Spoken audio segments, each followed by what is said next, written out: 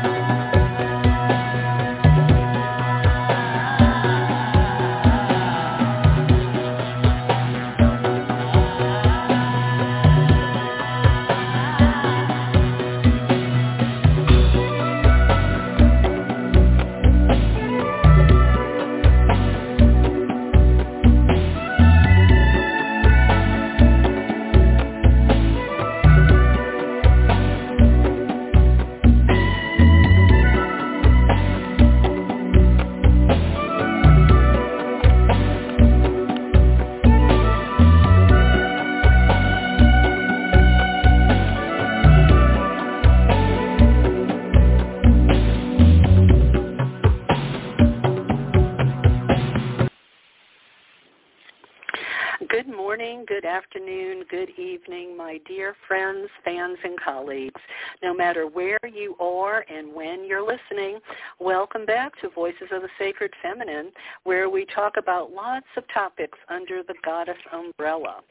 Like, for instance, empathy, for one, which is something we've been talking about for the last few shows. And if you're interested in what Brene Brown says about empathy, she says, no one reaches out to you for compassion or empathy so you can teach them how to behave better. They reach out to us because they believe in our capacity to know our darkness well enough to sit in the dark with them. And Arundhati Roy said, empathy may be the single most important quality that must be nurtured to give peace a fighting chance. Nice quotes there. And we're also going to be talking today, toward the end of the show, about why women need the goddess. And it's part 3 of 4. And Why Women Need the Goddess is an essay by Carol Christ that she wrote in the 70s. And I would highly encourage you to Google it and find it online so you can actually have that, in your repertoire of information on your bookshelf, because it's really important information, especially for people new to the sacred feminine.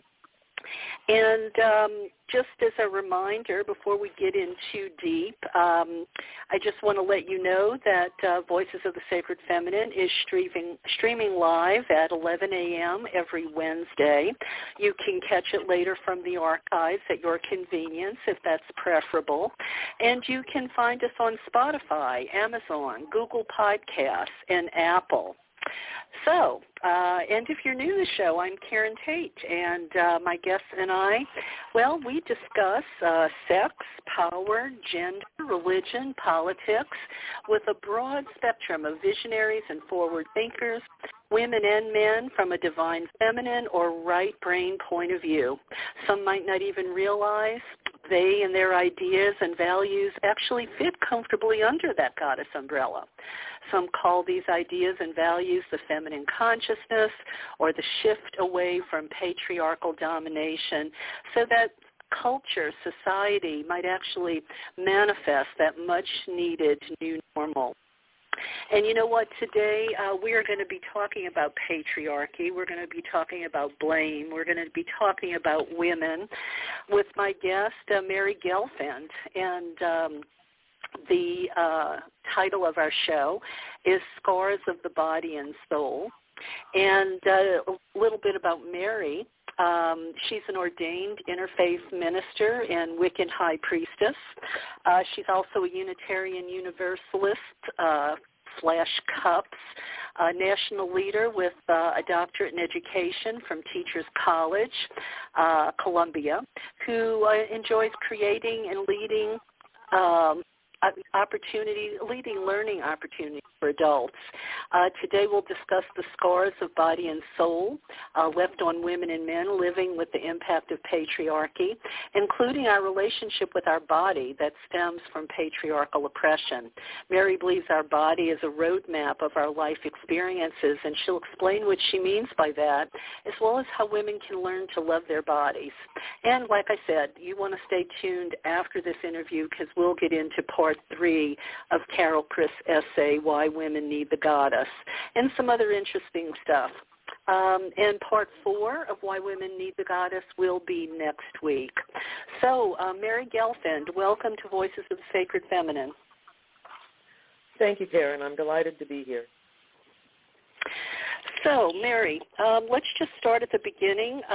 What inspired you to write the essay that was in the Feminism and Religion blog that initiated my outreach to you? I think it was called Scars of the Body.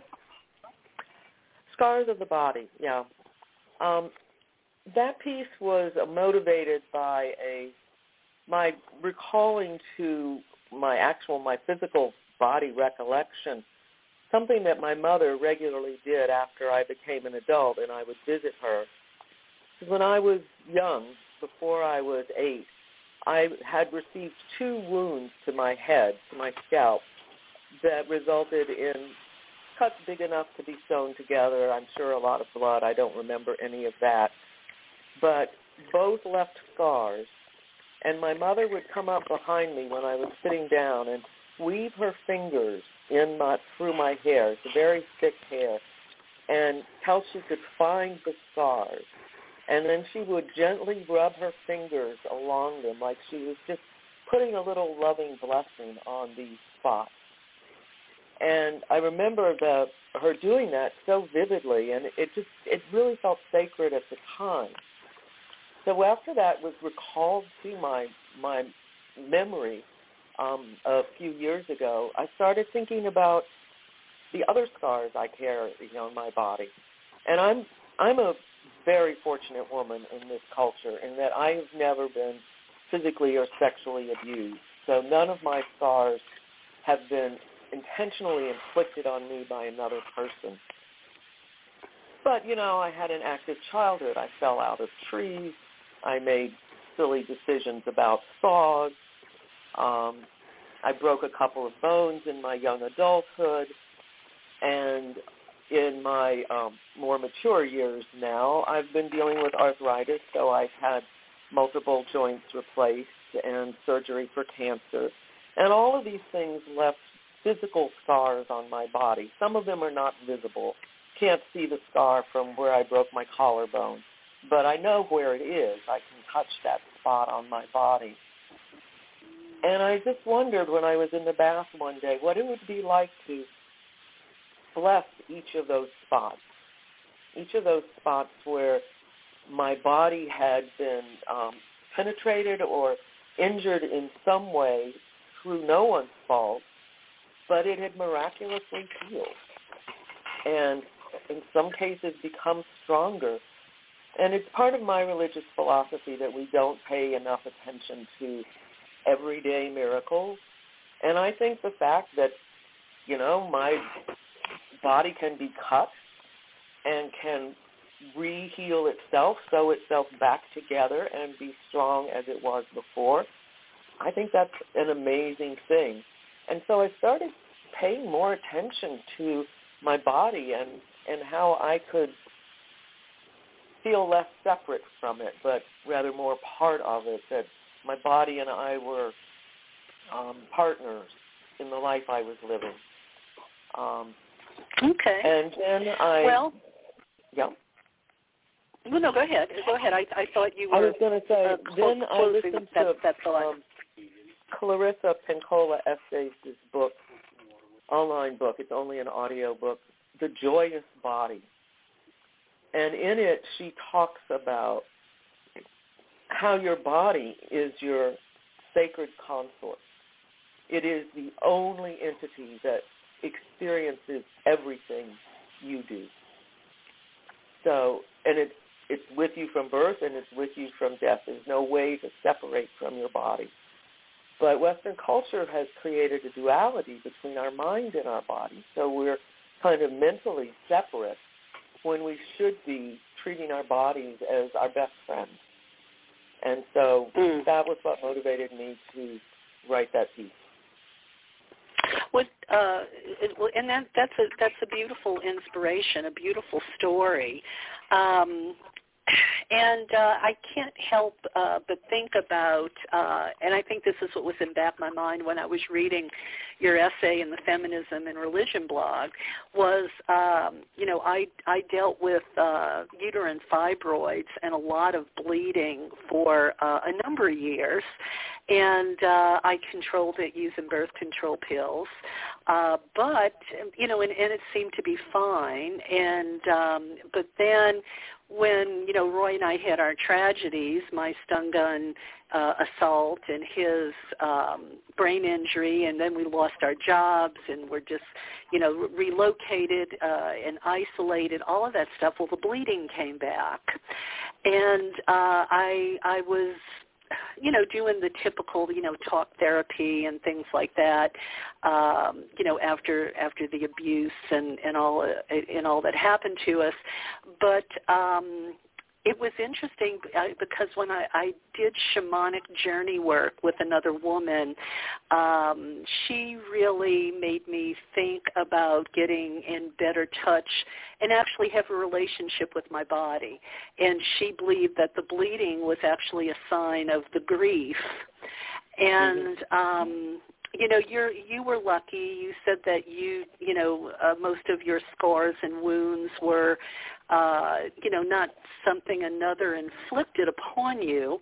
I guess I wonder if you think at all differently about how the body reacts or endures or heals when there's a scar as a result of some domination over another, if you will.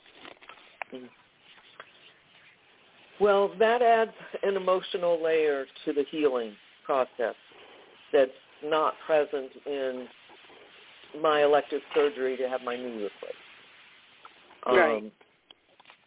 So, yeah, I think it is different, but I think the same principles apply. I think it's just harder to do because if you've been abused by a partner, and some women, of course, are abused to the point where they're hospitalized,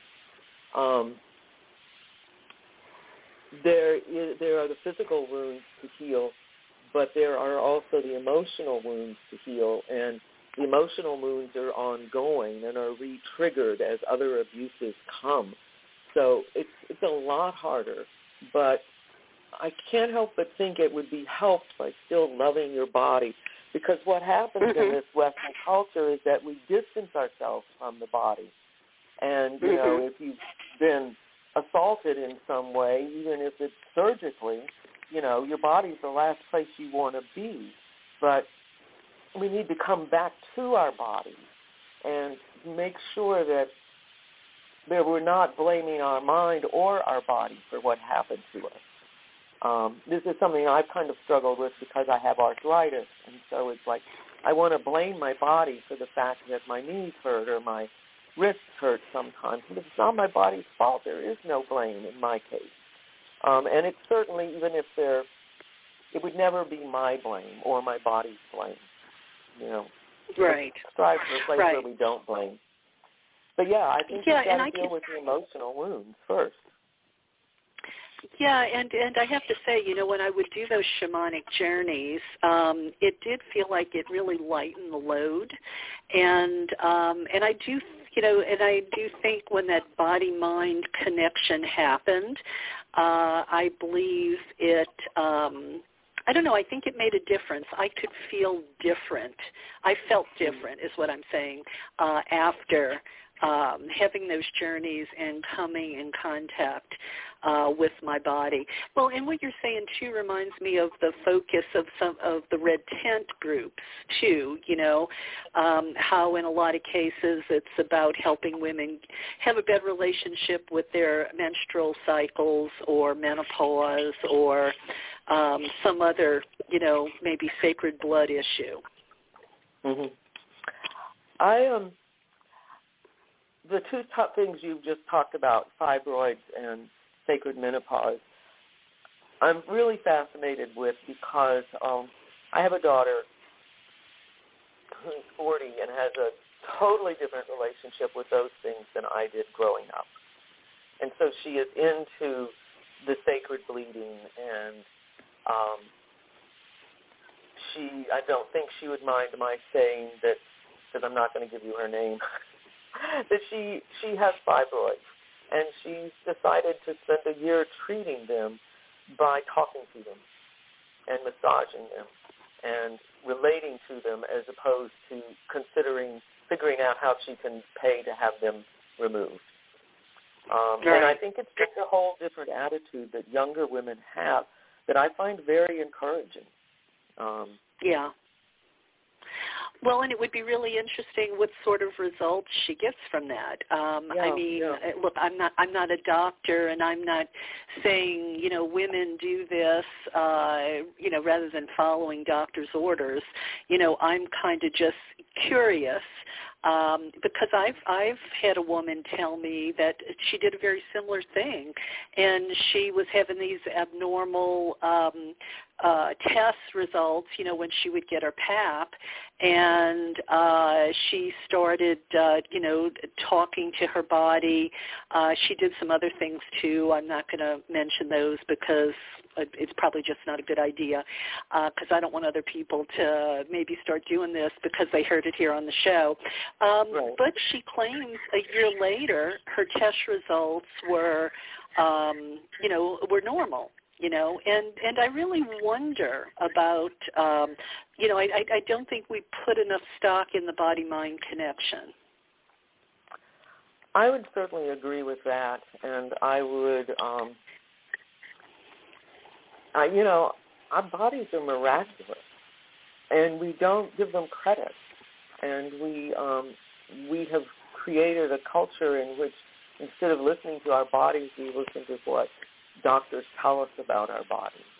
Now, I make good use of doctors. I'm not saying anything against the medical profession if you have carefully chosen your practitioner, but I don't allow them to make decisions about my health. I just allow them to advise me.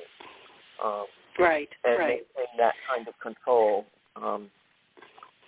But I think the mind-body connection is huge, and that's something that the goddess promotes because the goddess is about being embodied spirituality as opposed to disembodied spirituality.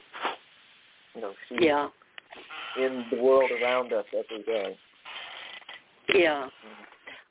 Well, and I know you're working on a companion piece, a companion essay to Scars of the Body called Scars of the Soul. How is that going to be different, Mary? Well, it's going to be different because Scars of the Soul, there is not necessarily any specific place in the body that you can touch. And so I decided as I started trying to think about this that we would have to address those through working with the chakras, depending on what, not physically, let me go back. Sometimes scars of the body also produce scars of the soul. If a woman has been raped, her body has been scarred, has been assaulted, but her soul has also been assaulted. And that would be at the second chakra level, which is the sexual chakra system. And so for that, to heal that kind of scar, you would want to do some work on connecting with your second chakra. And there's all sorts of information out there. It's just a lot more it's hard to reduce it into 1,000 words and still say something simple about the chakras. But every kind of assault that a wound that a woman has to her soul or a man is going to be comparable to a chakra. I am happily remarried now, but I was widowed over 15 years ago, and that was a scar to my soul at the heart chakra, but also at other chakras because my husband was one of my best friends. And so that's a different kind of a scar of the soul. And how do you heal that? And I can touch where my heart chakra is. I can touch the location of all of these chakras. So it does give us a physical place to touch. And apply the same thing. Apply love. If your boss has cut off your voice, you've put out all sorts of ideas on how this could be improved, and your boss has not heard you. You know, your throat chakra, you can apply healing energy to that area and love to that area, because that is what controls your voice in the outside world. So that's where that piece is going, but I'm really struggling with reducing chakras into something that I can contain in that context. I think it's maybe a longer piece than I'm able to do for feminism and religion. And that's why I'm still struggling with it. Well, and I wonder, and I'm just throwing this out there because I don't know what you even think about it, but aura photography. I wonder if that would show something, like if you had a before and after, or anyway, that just came to mind.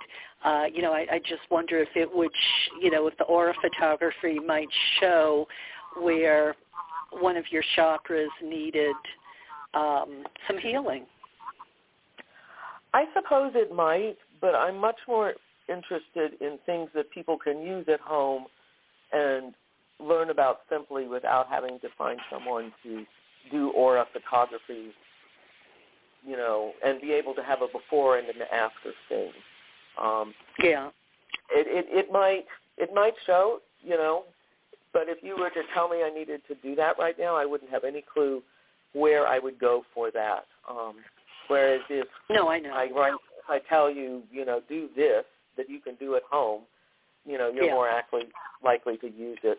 And that's important, that whatever tools we can put out there for healing are accessible to women and men who may not have a lot of financial resources, but do have their wills and their minds and their bodies and their hearts and souls. Yeah. So, I know you believe it's important for women to love our bodies, but why do you think it's so difficult for most of us to do? And have you had those sorts of struggles yourself? I struggle with loving my body every day, even though it's something I'm aware of. And it's been lifelong. And I know exactly why women have these problems, and that's because our overculture, which is, I think, another word for patriarchy, has given us models of what women should look like that are impossible to achieve. Both physical models, Barbie dolls have done a lot of damage to the conception of what a woman's body should look like, because women just aren't built like that. And the fashion industry, the makeup industry, all of these things are constantly telling us that our bodies as they are not good enough. And that's because they don't conform to this patriarchal vision of what a woman's body should be like and who a woman should be. And it's, we receive mixed messages all the time. We should be the ones who take care of the kids and are nurturing, that we should be eternally sexually appealing and, to our husbands, and God forbid we should ever talk about things like bleeding every month in public. And so we've been taught for a long time that our bodies aren't okay. And so the whole beauty industry and plastic surgery industry is based on women trying to make their bodies conform to the societally accepted standards. And that's crazy making. It's crazy making. Well, and they're talking right now about how damaging TikTok is to young girls. I heard someone today on the news say, because this is something in Congress right now, they're looking at trying to ban TikTok. That no sooner does a young girl get on TikTok, she's starting to get. Mary, I'm having feedback of my voice, or do you have like earbuds or something where my voice can be heard back on the radio? I have headphones I can put onto this phone. Okay. Well, just try that if it helps, because I can as I talk I can hear myself feeding back at me. But anyway, I was talking about TikTok and the self-image problems that young women are having because of what they're seeing on TikTok. And it's interesting because part of this I hadn't heard till today, but apparently in China, when a child signs on to TikTok, they see all these educational videos, tours through museums, science experiments.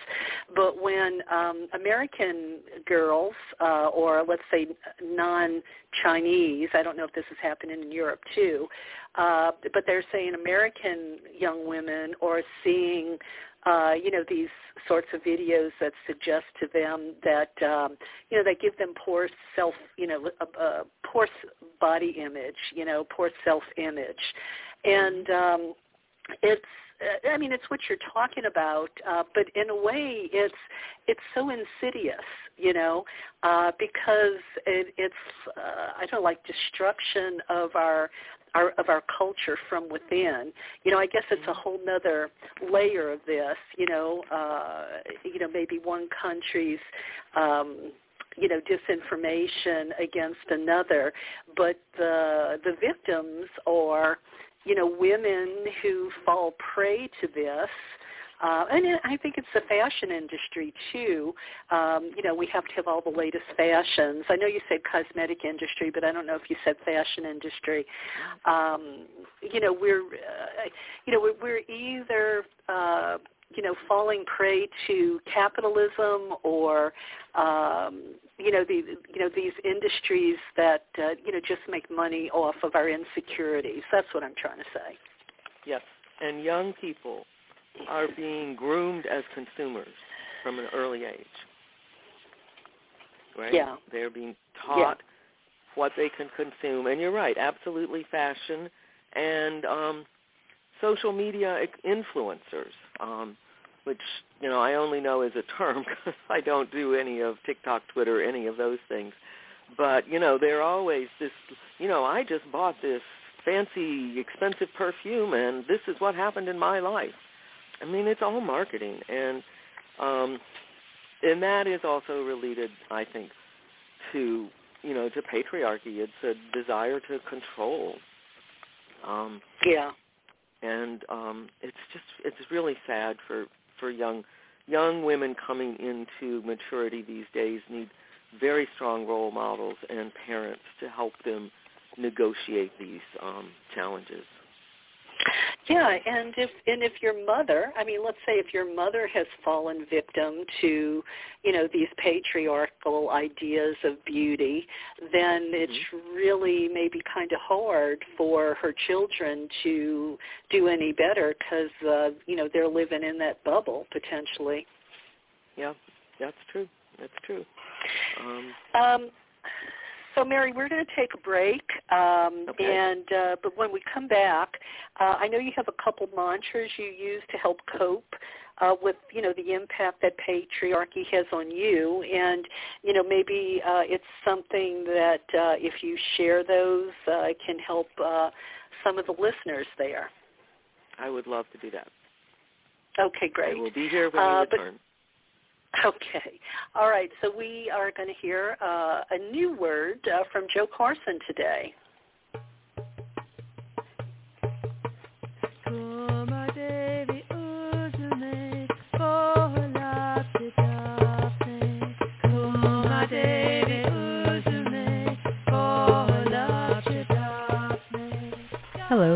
Let me say a few things about Joe Carson's film, Dancing with Gaia, an exploration of earth-based spirituality shot at sacred sites around the world. Here is Drusilla Pettibone on dearmist.com. I was truly touched and even awed by the film. I really appreciate that there is so much substantive information to digest. For example, the info about henges and tracing the horizon line is all new to me and totally fascinating. The film was very beautiful, and I was amazed how it was able to capture so many of the descriptions visually and seamlessly connect vintage footage with modern. I especially loved when images were dynamically superimposed on each other, like the lace with the water and the dancing in the flowering meadow. A visual feast, and with so many layers. I am also pleased to have been introduced to Monica Shu and her work. It's so important for pagans to become aware of our heritage. It seems easily lost among so many new books, and the film really brought me home in a new way. Dancing with Gaia is available at dancingwithgaia.com.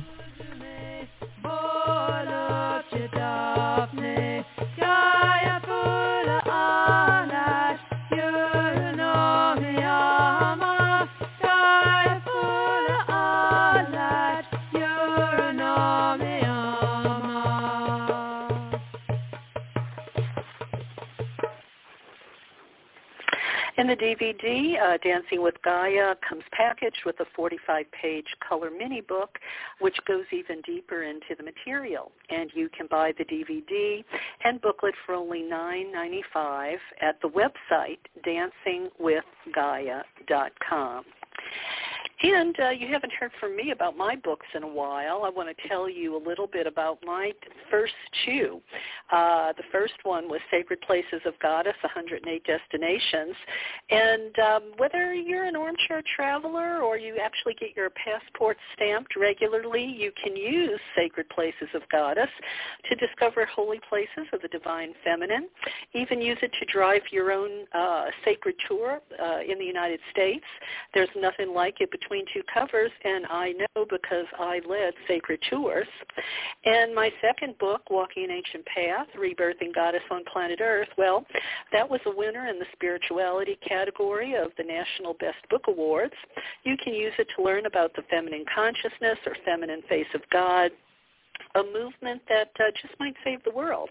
And I like to think it's great for the solitary or someone interested in inspiring their community. So you can check those out or any of my other books at my website, KarenTate.net. That's the best place to purchase these books or others of mine. And if you happen to tune in late, well, it's never too late. You can always just go back to the beginning. But I am talking to Mary Gelfand, and we're talking about the scars of the body and soul, particularly those maybe inflicted upon us by the patriarchal culture in which we live in. And Mary, you were going to share some mantras that you use to, I don't know, I guess help you with the indoctrination that patriarchy, that we're steeped in. Yes, I would be happy to do that because these they've made a huge difference in my life, actually. And I think one of the worst scars that patriarchy inflicts on, primarily on women, but also on certain groups of men, is self-blame, the feeling that it's all my fault. I walked in that world of self-blame for a long time, and I'm working really intentionally now to step away from it because and once I kind of saw and I realized how it was just my default mechanism, if something went wrong, it's just easier to say, yeah, I'm sorry, I'll fix it, than try to get to the root of why I was blaming myself, because often there was no blame to be had. But, women we accept blame for things. We are told that if we are victims of abuse, it's our fault. Especially if, you're a victim of spousal abuse, it's your fault, if only you hadn't done this, then you wouldn't have gotten hit. And it's never the fault of the person who is the victim. But that's a tool that patriarchy uses to allow men to be as uncontrolled in their expression of anger and aggression as they want to be, without having to face consequences. And this stems back to two of the myths that underpin Western civilization, the story of Adam and Eve and the story of Pandora. And in both of these stories, Eve and Pandora are both, in their cultures, the first woman. And the patriarchal leader, the god, Yahweh or Zeus, have given specific instructions, don't do this. And, what can I say? They're curious. So they do it. They do it. And they release into the world, according to patriarchal myths, all of the bad things in the world, death and sickness and disease and war and strife. All of those are released when these women disobey God, the patriarchal God. And that's just making women into a scapegoat. That is an intentional manipulation of story so that you have someone to blame for the fact that life is hard. Life is hard and people die. And, we don't want that to be true. So over the millennia, people looked for a blame, place to place this blame. And that's women. Women, we've been the scapegoat culturally across Western civilization and probably Eastern civilizations as well, but I can't answer that specifically. And so I deal with that in two ways. I look for places where patriarchy is telling me something I don't want to know. And I can give you a fine example, which is that when you first approached me to be on this this radio show, my initial reaction after I was excited, and then I was like, well, I can't do that. I don't know enough to do that. And then I immediately, because I've been working this way, I immediately said, wait, that's patriarchy speaking, throwing up a roadblock in the path that tells me I should do this because there's got to be a reason patriarchy doesn't want me to. And so I listen for that, where I'm seeing resistance in myself to moving forward. Is that something grounded in something real in me, or am I listening to patriarchy trying to control my life? And if it's patriarchy, I just flip it off and say, you know what, I'm not listening to you now. I'm going to go do what I want to do. And my second mantra has a backstory that I probably don't have time to tell because I think it's more important to work with the mantra. It's a very simple mantra. It's not my fault, and I can do something about it. Okay? Because we feel helpless also in these situations. It's not my fault. You know what? If you were fired for your job, I'm willing to bet that your boss has found a way to blame you for that you didn't do something that you were supposed to do, and it's not your fault. Your boss is just looking for a way to get out of having to blame himself. That is ubiquitous. Women accept blame for everything. If a romance fails, if he breaks up with you, it's all your fault. You didn't love him enough. You weren't good enough. You weren't kind enough. Your body wasn't what he wanted it to be. We can go back to body image stuff there. And we just accept blame, and we don't have to. It's not our fault. It's very rarely our fault. Often it's not anybody's fault. But if it's a question of abuse, it's definitely someone else's fault, not yours as the victim. So you can say, it's not my fault. Now, using that is not going to change your life situation. And saying it's not my fault and I can do something about it doesn't mean that you don't have to carefully strategize what you're going to do if you're talking about something as drastic as getting out of an abusive relationship or leaving a job to find one with a boss who's more open to your ideas. But you make changes internally to yourself every time you say that. Every time I say to myself, that's not my fault, and I can do something about it. I don't have to accept that blame. Maybe all I can do is just say over and over again, not my fault, and I'm going to do the best I can. And sometimes, a lot of environmental degradation is, I have had a role in it, but it's not primarily something that I could feel blamed for. But I still do the little things I can. I recycle as much as I can. I try to be conscious about where I'm eating on the food chain. Can I make the land I live on as wholesome as I can and not abuse it with pesticides? I do as many little things as I can because that is something I can do. It's not my fault, the large global picture, because those are forces beyond my control. But sometimes the something I can do about it is small, but it makes a difference to me and helps me to feel empowered. And that's a positive step forward. Well, and you're also reprogramming the neurons, right, in your brain. Exactly. You're shifting your consciousness. You're not going to be the doormat anymore that says I'm sorry for everything, that take the blame for everything. When, like you said, probably an awful lot of the times, you're just being scapegoated by somebody in authority who has the power to scapegoat you, when I was thinking about when you mentioned the Garden of Eden story and Pandora, those are also saying to women, see what happens when you don't obey male authority? Bad things happen when you don't listen to men who put themselves in charge.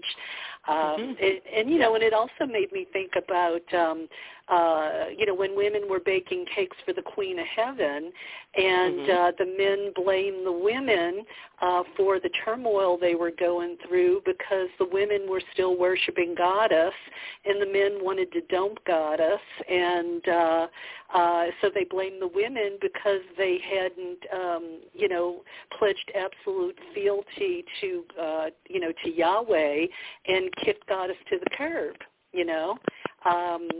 It's always the women's fault. It's always the women's fault, yeah. And that's, it's something that is an important step to change. And in the case of Eve and Pandora, what women are penalized for is being curious, right?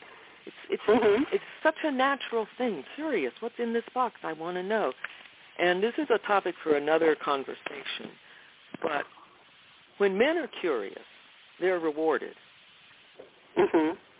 When women are curious, we shouldn't do that because we've been told not to. Well, and I'd even take that to another place, Mary. I'd say, in a way, is this justification for not educating women? They don't want women to be educated. I forget who it was, but they said educate a women and you build a nation or something along those lines. It's really about wanting to keep women subservient and uneducated. I mean, we were just watching The Women Talking, that movie that was up for an Academy Award, about real Mennonite women who were, I think it was in Bolivia or Brazil, I forget which one now, doesn't matter.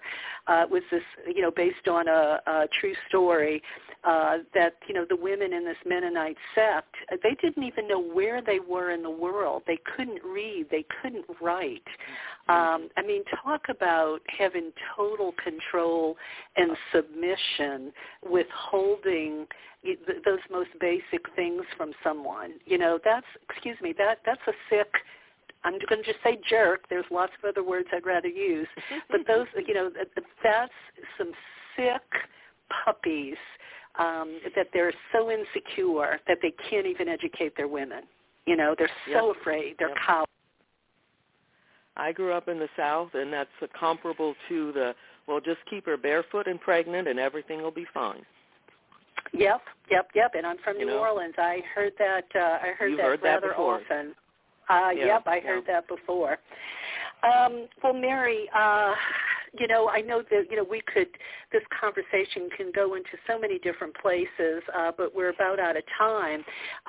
What would be closing thoughts or comments you'd like to leave listeners with?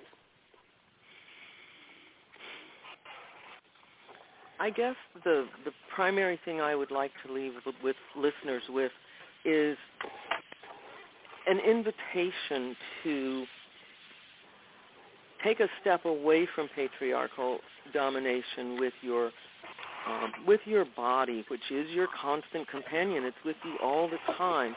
And just exercise your right to love your body, to touch it, to feel and to give it love, to say, I'm sorry this hurt happened to you, but I'm going to help you heal it. And to love the scars on your soul, and to use that as one of the steps that you can do to step away from taking blame. Okay? They don't seem like big things. They're not earth-shattering, but you can say, it's not my fault, and there's something I can do is to love my body. And help other women love their bodies. Don't body shame other women. Help all of us grow to a point of controlling our relationship with our bodies with love and compassion. Yeah. I mean, undo the brainwashing. Understand that it is brainwashing. It is gaslighting. It's crazy stuff that we should never have been inflicted with to begin with. You don't see, and it's so funny. You always see these beautiful women on the arm of this short, fat, bald little guy, and, patriarchy's not telling him there's anything wrong with him, right? Nope, patriarchy is not doing that. I am looking very quickly, and I have a very quick 2-paragraph reading that might be a nice closing if you think we have time. Go ahead. Go for it. I'm tracking it down in my book of special. Okay. No, that's not it. Oh, come on. Okay, this is from Clarissa Pinkola Essays as well. This we know. All our ancestors, and sometimes we too in modern times, have lived through an unspeakable, nearly unbearable something. An event so sudden, so destructive, it seemed it would annihilate the life-giving force. Yet still, at the center of a grief-stricken heart, there is ever a golden field, alive, flourishing with enough soul to feed all who come there. This inextinguishable heart of love protects life force essence there, even while all else stands in ruin. Nice. She's great. She's got so much wisdom. Yeah. I find that very comforting. I read that a lot. To just remind me that is there and that we can all tap into it, that center of glowing love. Well, and you have at on your emails, Hildegard of Bingen's quote, just as the heart is hidden in the human body, so is the body surrounded by the powers of the soul, because these reach to the ends of the earth. And, that's another nice one. Yep. So, Mary, thank you so much for coming on the show and sharing your wisdom and overcoming the patriarchal dogma that creeped up into your head. It gets easier the more you do it. There you go. When we start to realize our value, right? I mean, that's really what it boils down to. When we realize our value, and and like Carol Christ was saying, and I've been talking about why women need the goddess. When women grow up without a feminine face of God, our self-esteem really takes a hit, and I think young women today, more of them maybe know about Goddess and have a better chance to start out, hopefully to be able to fight that patriarchal conditioning. Yeah. I find a lot of encouragement in what's happening to the young women in the world today, the paths they are starting to walk. Yeah. Well, Mary, thank you so much for being on the show, and no doubt we will have another topic to revisit in the future. Thank you so much for sharing today. Thank you for inviting me, Karen. It was great a great opportunity. So, okay. You have a great week. What's going on in you? You too. Bye-bye. Okay. Thank you. Likewise. Bye-bye. So, hope you enjoyed that, and hope you will share it with like-minded folks or friends you think who would appreciate the message or maybe need to hear the message. As we said, there's so many more layers to this, but that's all there's time for today. And I want to make sure you know about the Divine Feminine app because women have been finding this app each and every day since 2016. That's about 7 years, I think.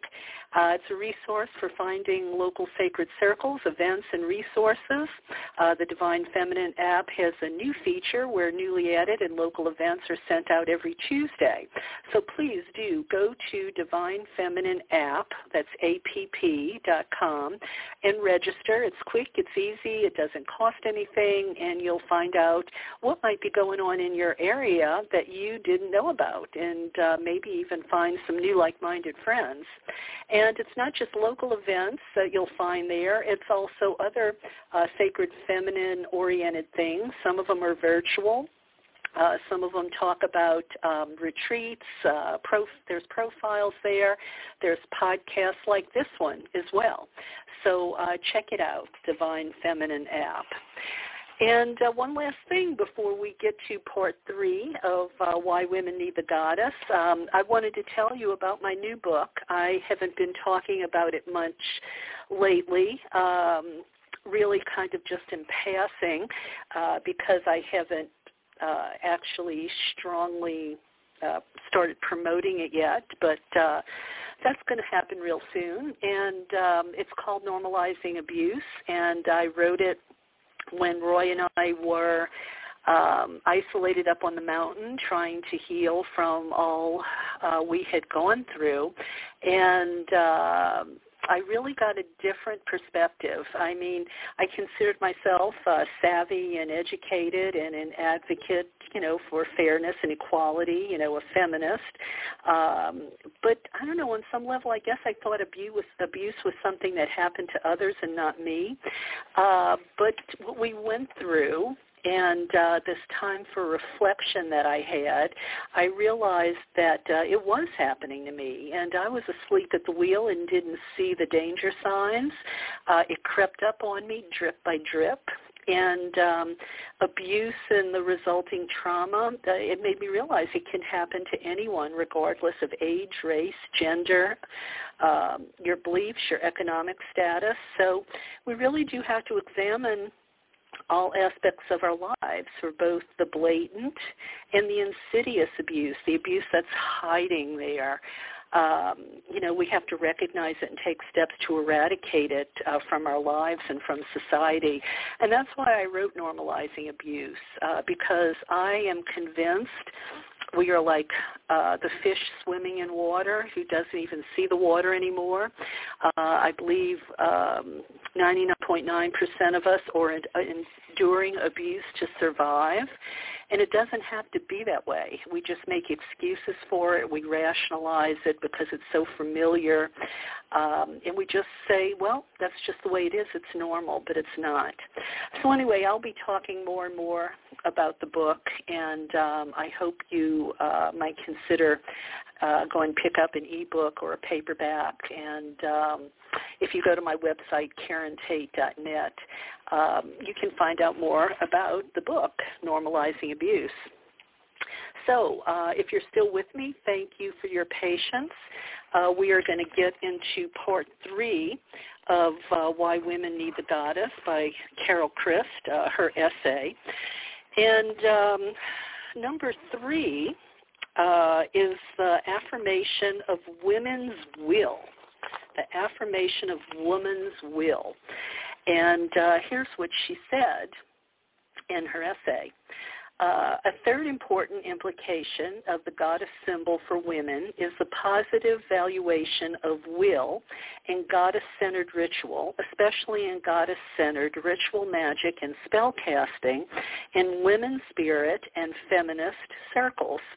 The basic notion behind ritual magic and spellcasting is energy is power. Here the goddess is the center of focus of power and energy. She is the personification of the energy that flows between beings in the natural human worlds. In goddess circles, energy is raised by chanting or dancing. According to Starhawk, witches conceive of psychic energies as having form and substance that can be perceived, directed by those with a trained awareness. The power generated within the circle is built into a cone form, and at its peak is eased to the goddess to re-energize the members of coven or to do a specific work such as healing. In ritual magic, the energy raised is directed by willpower. Women who celebrate goddess circles believe they can achieve their wills in the world. The emphasis on the will is important for women because women traditionally have been taught to devalue their wills, to believe that they cannot achieve their will through their own power, and even to suspect that the assertion of will is evil. Faith Waldung's poem, Waiting, from which I will quote only a short segment, sums up women's sense that their lives are defined not by their will, but by waiting for others to take the initiative. And here's a little bit of that poem. Waiting for my breast to develop, waiting to wear a bra, waiting to menstruate, waiting for life to begin, waiting to be somebody, waiting to get married, waiting for my wedding day, waiting for my wedding night, waiting for the end of the day, waiting for sleep, waiting. Patriarchal religion has enforced the view that female initiative and will or evil through the juxtaposition of Eve and Mary. Eve caused the fall by asserting her will against the command of God, while Mary began the New Age with her response to God's initiative, quote, "Let it be done to me according to thy word," which is Luke 1:38. Even for men, patriarchal religion values the passive will subordinate to divine initiative.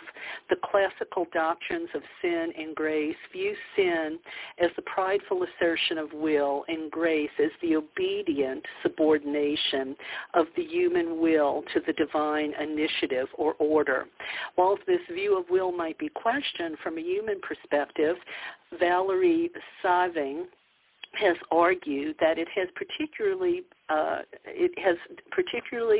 deleterious consequences for women in Western culture. Western culture encourages males in the assertion of will, and thus it may make some sense to view the male form of sin as an excess of will. But since culture discourages females in the assertion of will, the traditional doctrines of sin and grace encourage women to remain in their form of sin, which is self-negation or insufficient assertion of will.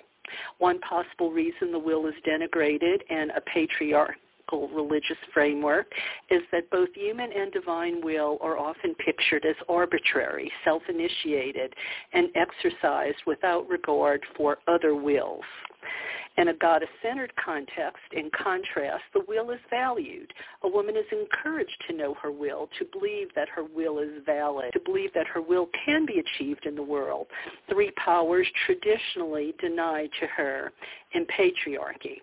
In a goddess-centered framework, a woman's will is not subordinated to the Lord God as king and ruler, nor to men as his representatives.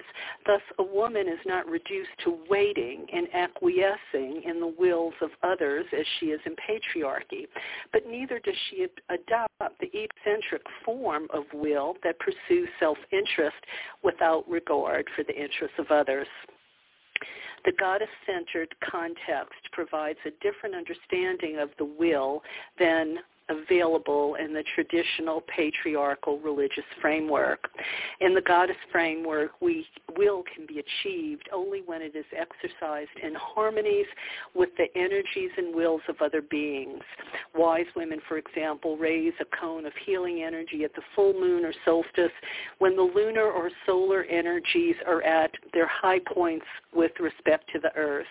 This discipline encourages them to recognize that not all times are propitious for the achieving of every will.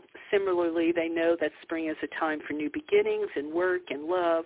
Summer is a time for producing external manifestations of inner potentialities, and fall or winter times for stripping down to the inner core and extending roots.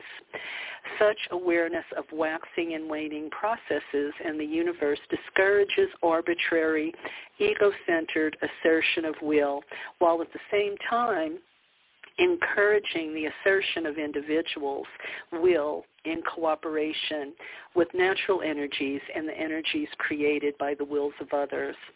Wise women also have a tradition that whatever is sent out will be returned, and this reminds to assert their wills in cooperative and healing rather than egocentric and destructive ways. This view of will allows women to begin to recognize, claim, and assert their wills without adopting the worst characteristics of the patriarchal understanding and use of will. In the goddess-centered framework, the mood is one of positive affirmation of personal will in the context of the energies of other wills or beings. The motivation is for a woman to know and assert their wills in cooperation with other wills and energies. This, of course, does not mean that women always assert their wills in positive and life-affirming ways. Women's capacity for evil is, of course, as great as men's. My purpose is simply to contrast the differing attitudes toward the exercise of will per se, the female will in particular, in goddess-centered religion and in the Christian God-centered religion. So that might be something you might want to read over a couple times. So please, if you want to find it, please do go to Why Women Need the Goddess by Carol Christ. And we will cover the final part next week. Next week, my guest on March 29th is going to be Matthew Fox. And that's Father Matthew Fox. He's going to be discussing creation spirituality, and that's not creationism. Let's not get that confused. Matthew has also done me the great honor of writing the foreword to my new book that I mentioned a few minutes ago, Normalizing Abuse, which is available through my website, KarenTate.net. And we've always had stimulating conversations, so I'm looking forward to having him back on the show as well next week. So I think that about does it for me today. I think I will leave you with one of my quotes here. This is by Nicholas Kristof. He is a famous New York Times columnist. He said, the dominant moral challenge we face in the 21st century is gender inequality. The dominant moral challenge we face in the 21st century is gender inequality. I don't know, I might also say maybe white supremacy too, but anyway, that's what Nicholas has to say. So thank you for listening, and I hope you enjoyed the show, and you'll come back next week. And if you want to make sure you know about each show, I would recommend you go to Voices of the Sacred Feminine on Blog Talk, and you can subscribe there so you get notice of each show every week. That way you can decide if you're going to listen. It'll be right there in your email inbox. That way you don't have to rely on seeing a Facebook event or a newsletter or something like that. All right. Well, that about does it, and I'm going to leave you with an homage to Sekhmet, Our Lady of Tenacity Manifested. That is a goddess who knows about women's will.